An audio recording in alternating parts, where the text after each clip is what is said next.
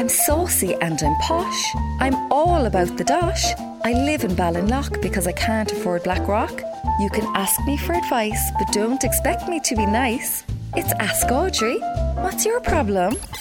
Hello, it's Rosaline here in Ballydesmond. Bad cess to my married friends and the way they say, "Oh, Rosaline, I'm a friend and he'd be very nice for you." And then they wheel out some beauty they found in a rubbish bin in downtown Scatterglynn. A friend of mine actually did wheel out one guy. They had him in a shopping trolley. He was so drunk. So it was rolling my eyes time again when my cousin said she had a man for me, only for her to set me up with this Cullum, who'd remind you of Liam Neeson before he got old. You wouldn't say he was exciting. Poor Cullum is as straight and narrow as a skinny heterosexual, but I'm as glad to have a bit of maturity in my life, to be honest with you. Sure hasn't he booked us a holiday in Sardinia, which is like a posh Sicily, and I'm on my last nerve with worry that I look like the wild woman of Boherbui in front of all the skinny Italians. I was going to get my eyebrows done in Mara's beautician place in town. It's called Lovely Lids, lads.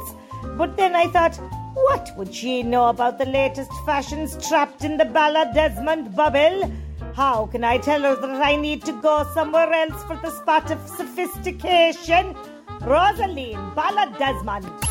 I rang my friend there, straight-talking Sandra, and told her your scale.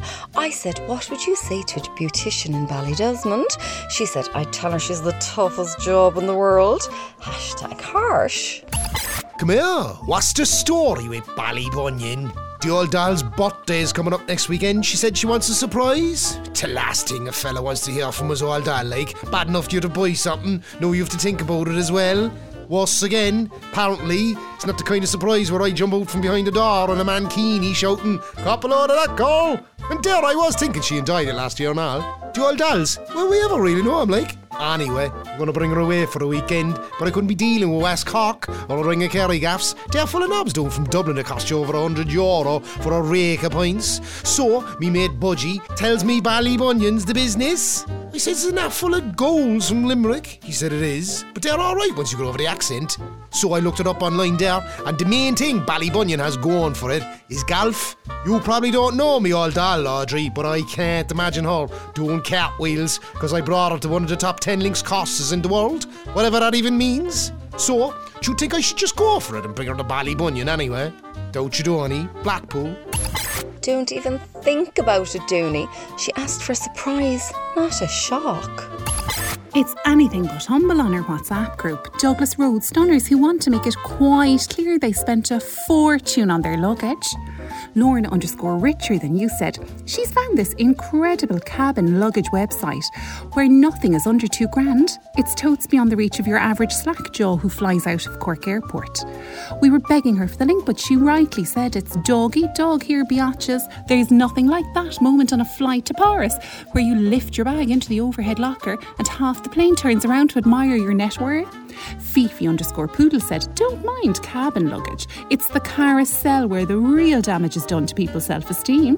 And she has found this invite-only website where each suitcase is handmade by an adult in a first world country. We begged and begged, but she wouldn't hand over the address. I'm literally shaking with fear that my top-of-the-range Samsonite will make me look a bit Carrigaline when we're coming back from Venice. Do you know how I can get an upgrade? Jenny, Douglas Road.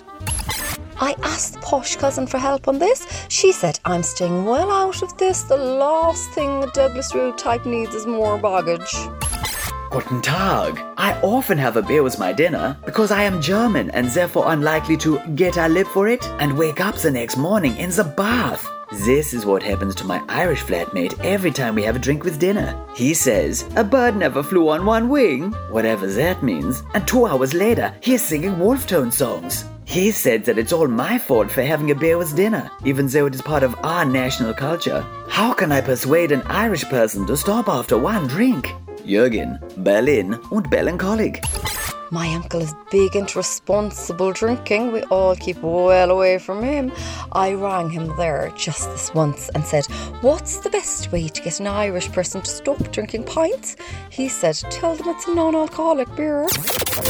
Read Ask Audrey every Friday in the Irish Examiner. Red FM.